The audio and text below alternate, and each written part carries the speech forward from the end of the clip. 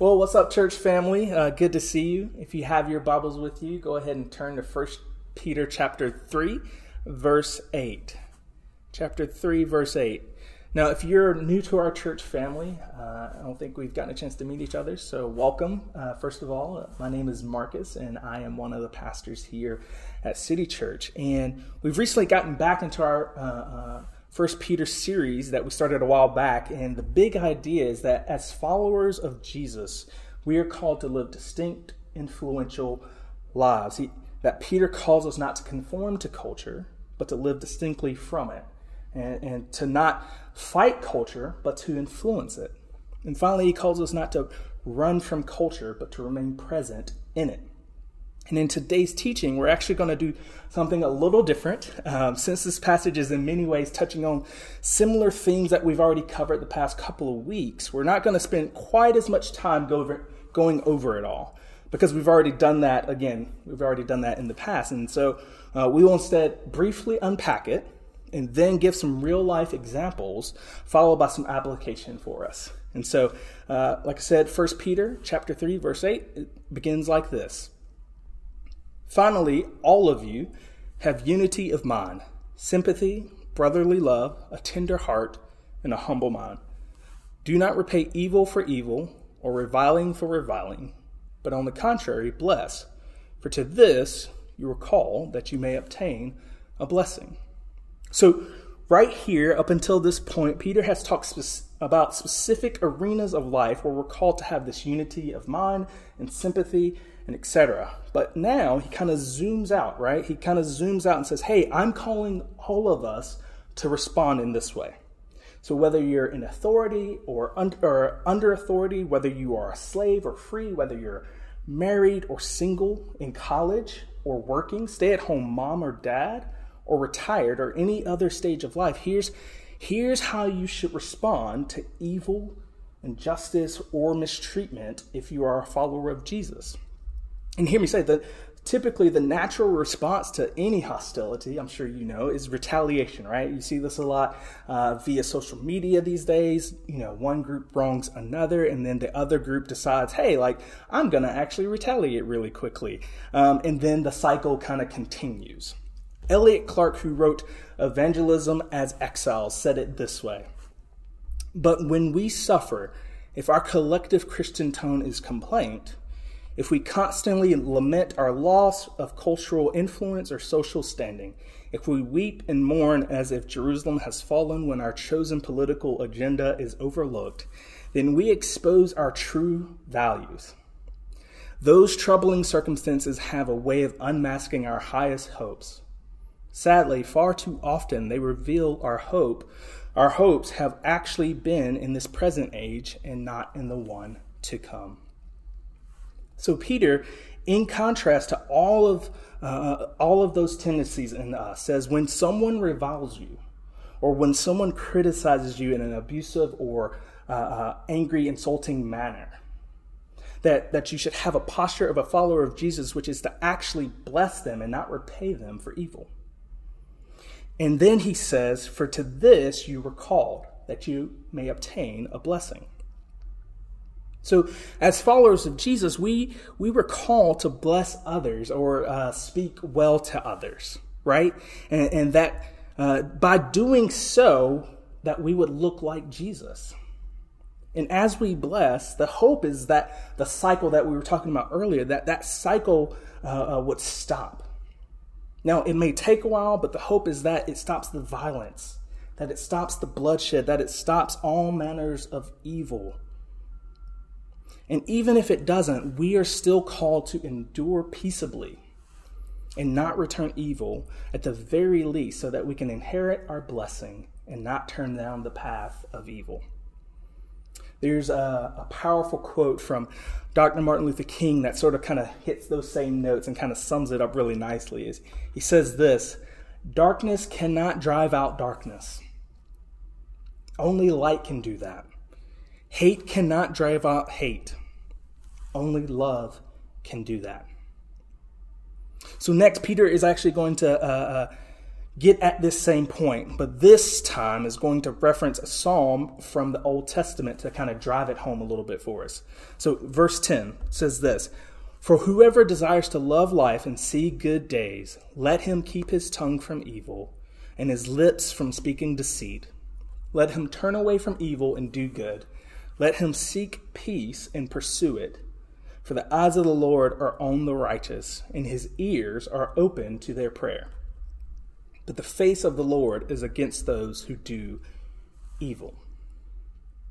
So Peter uses this passage from Psalm 34, 12 through 16 to kind of continue to highlight what he was trying to say. It's a really good chapter overall if you have the time to read it today or tomorrow. But in many ways, this part of the psalm actually reads like a proverb, right? It says, if you desire to love and see good days as an exile, then here's what you should do. Keep your tongue from evil and deceit. Turn away from evil and do good. See, as followers of Jesus, we must refuse to use our words to harm people, no matter how great the temptation is. We should seek peace and pursue it. And just in case you were wondering, it says, the face of the Lord is against those who do evil. See, Peter offers this psalm without clarification.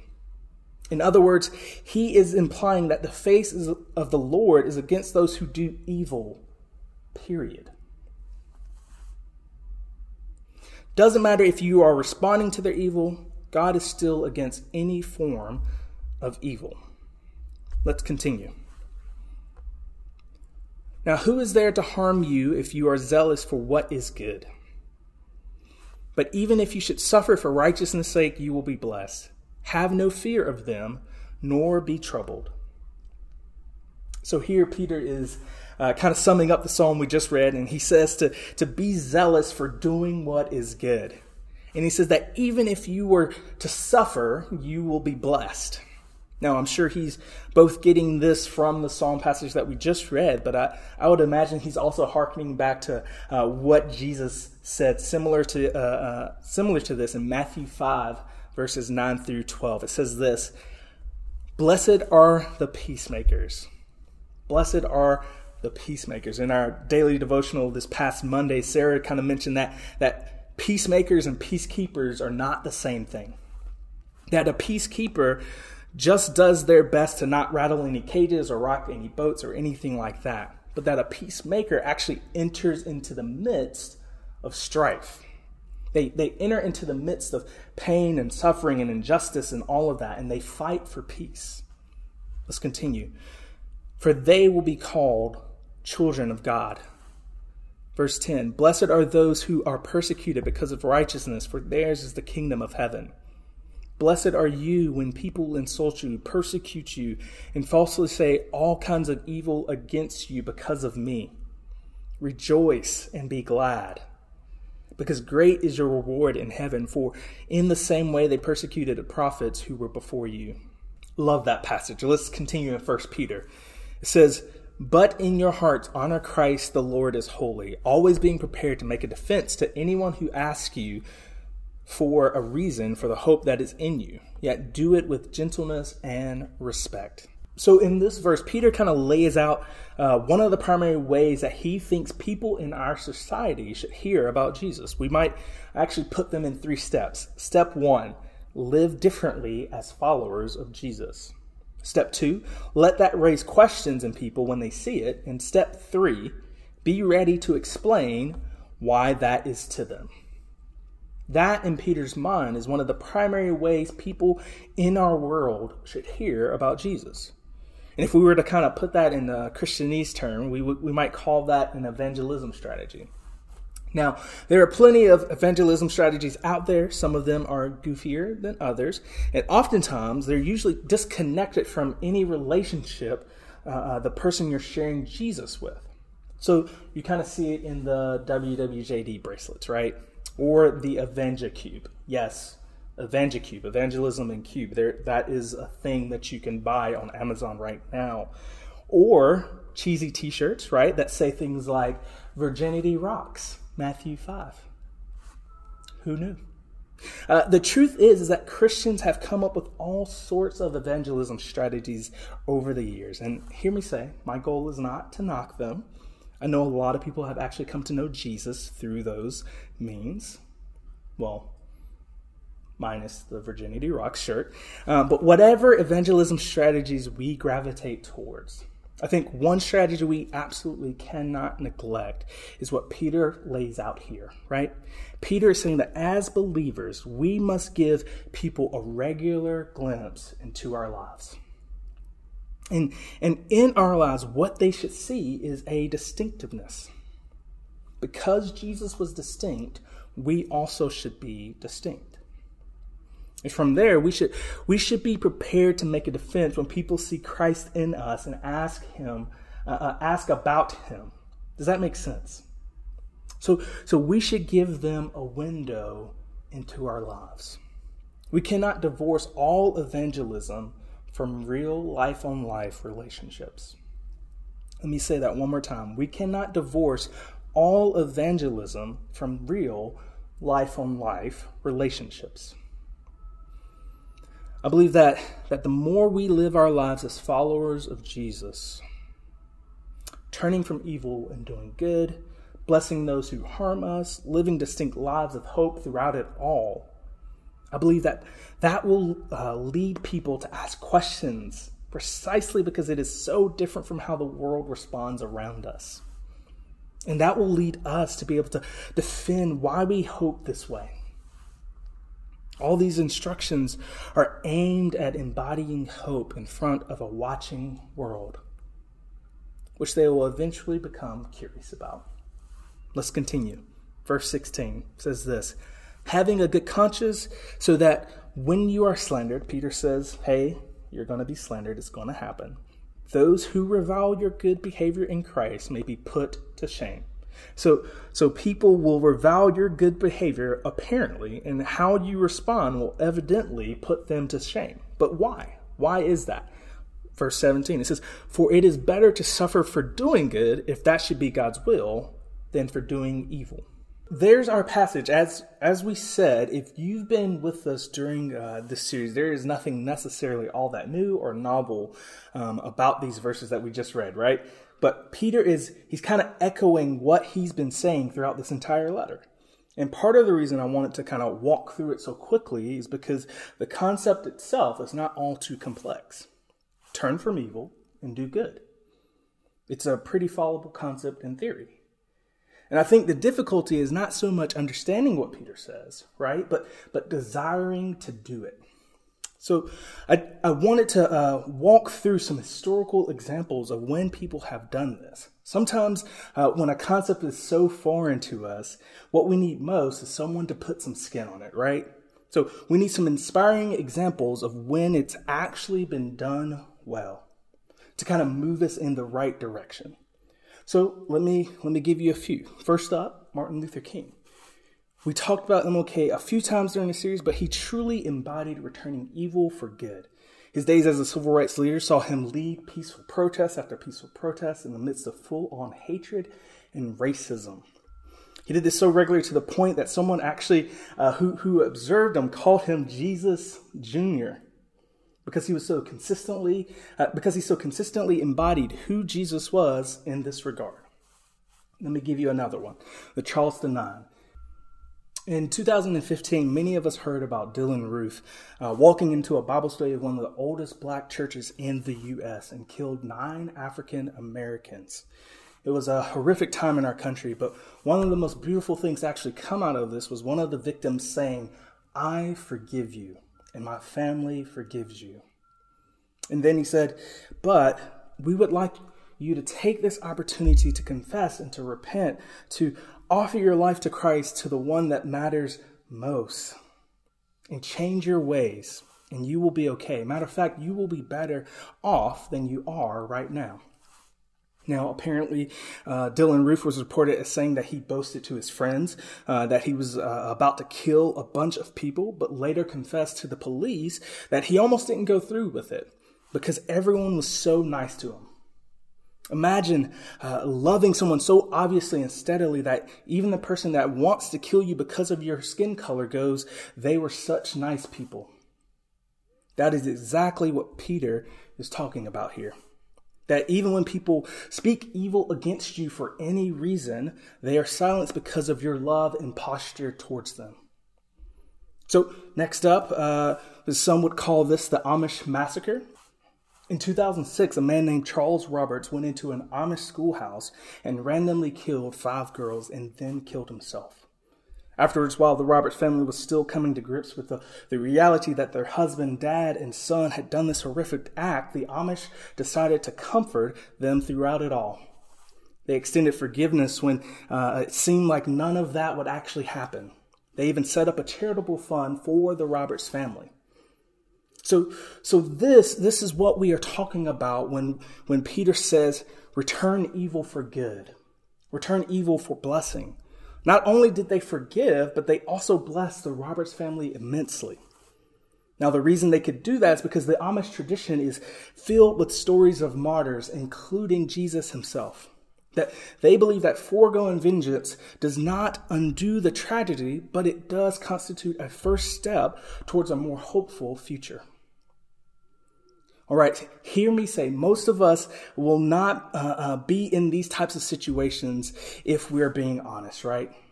But even so, we will encounter situations where our roommates will say something that is meant to hurt us. Or our spouse may say something that intentionally gets under our skin, that intentionally is meant to cut us.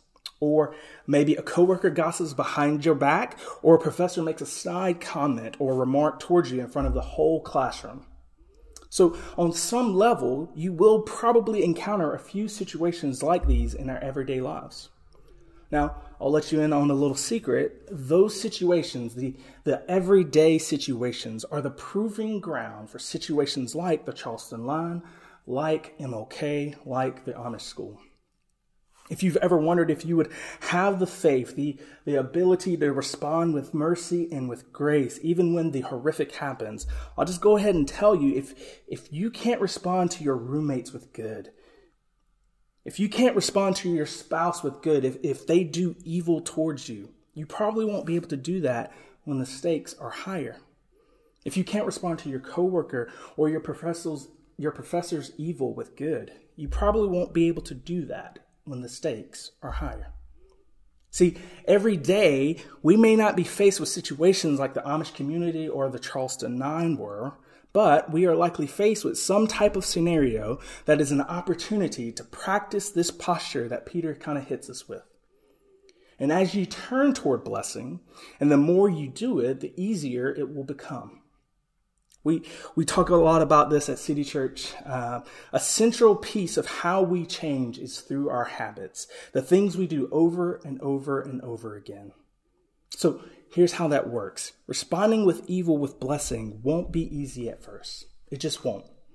But don't wait until it feels right. Right? Don't wait until it feels right to do it. Don't wait till your heart is in it 100%. Choose to respond to evil with blessing, even if it doesn't feel right to you. Because if you do that day in and day out over time, this will create a heart posture that does it more naturally. And the motivation for it all, as always, is Jesus himself. When he was on the cross being mistreated, reviled, executed, hated, all those things, what came out of his mouth was, "Father, forgive them, for they know not what they do." Not reviling, but forgiveness and blessing. See, that is the model we are given for how we should live as well. And if we do that consistently, then that will raise questions and lead us to an opportunity to talk to them about who Jesus is and the hope that he brings. And that, church family, is what we are shooting for. That is what we are wanting to do. Let's pray. Dear Heavenly Father, thank you for today. Thank you for your love for us. Thank you so much for the opportunity to be able to talk to our church family. I pray that this is going to be a sweet thing for them. And I pray that, Lord, that as situations come up, as situations when people do evil to us, that you would send your Spirit, that you would fill us up to be able to do good in those moments and not to retaliate or have the temptation to retaliate, Lord. And I pray that in those moments that we would be able to bless them, not only not return evil, but actually bless them, to be able to speak well of them when people speak evil against us, Lord. And all the while, Lord, I pray that those moments lead to opportunities for each of us to be able to speak your name when questions are raised about the whole situation, Lord. I pray that these moments are able to lead people to you, to lead them to a point to where they want to know who you are and why people act in such a way. Again, thank you, Lord, for your love. Amen.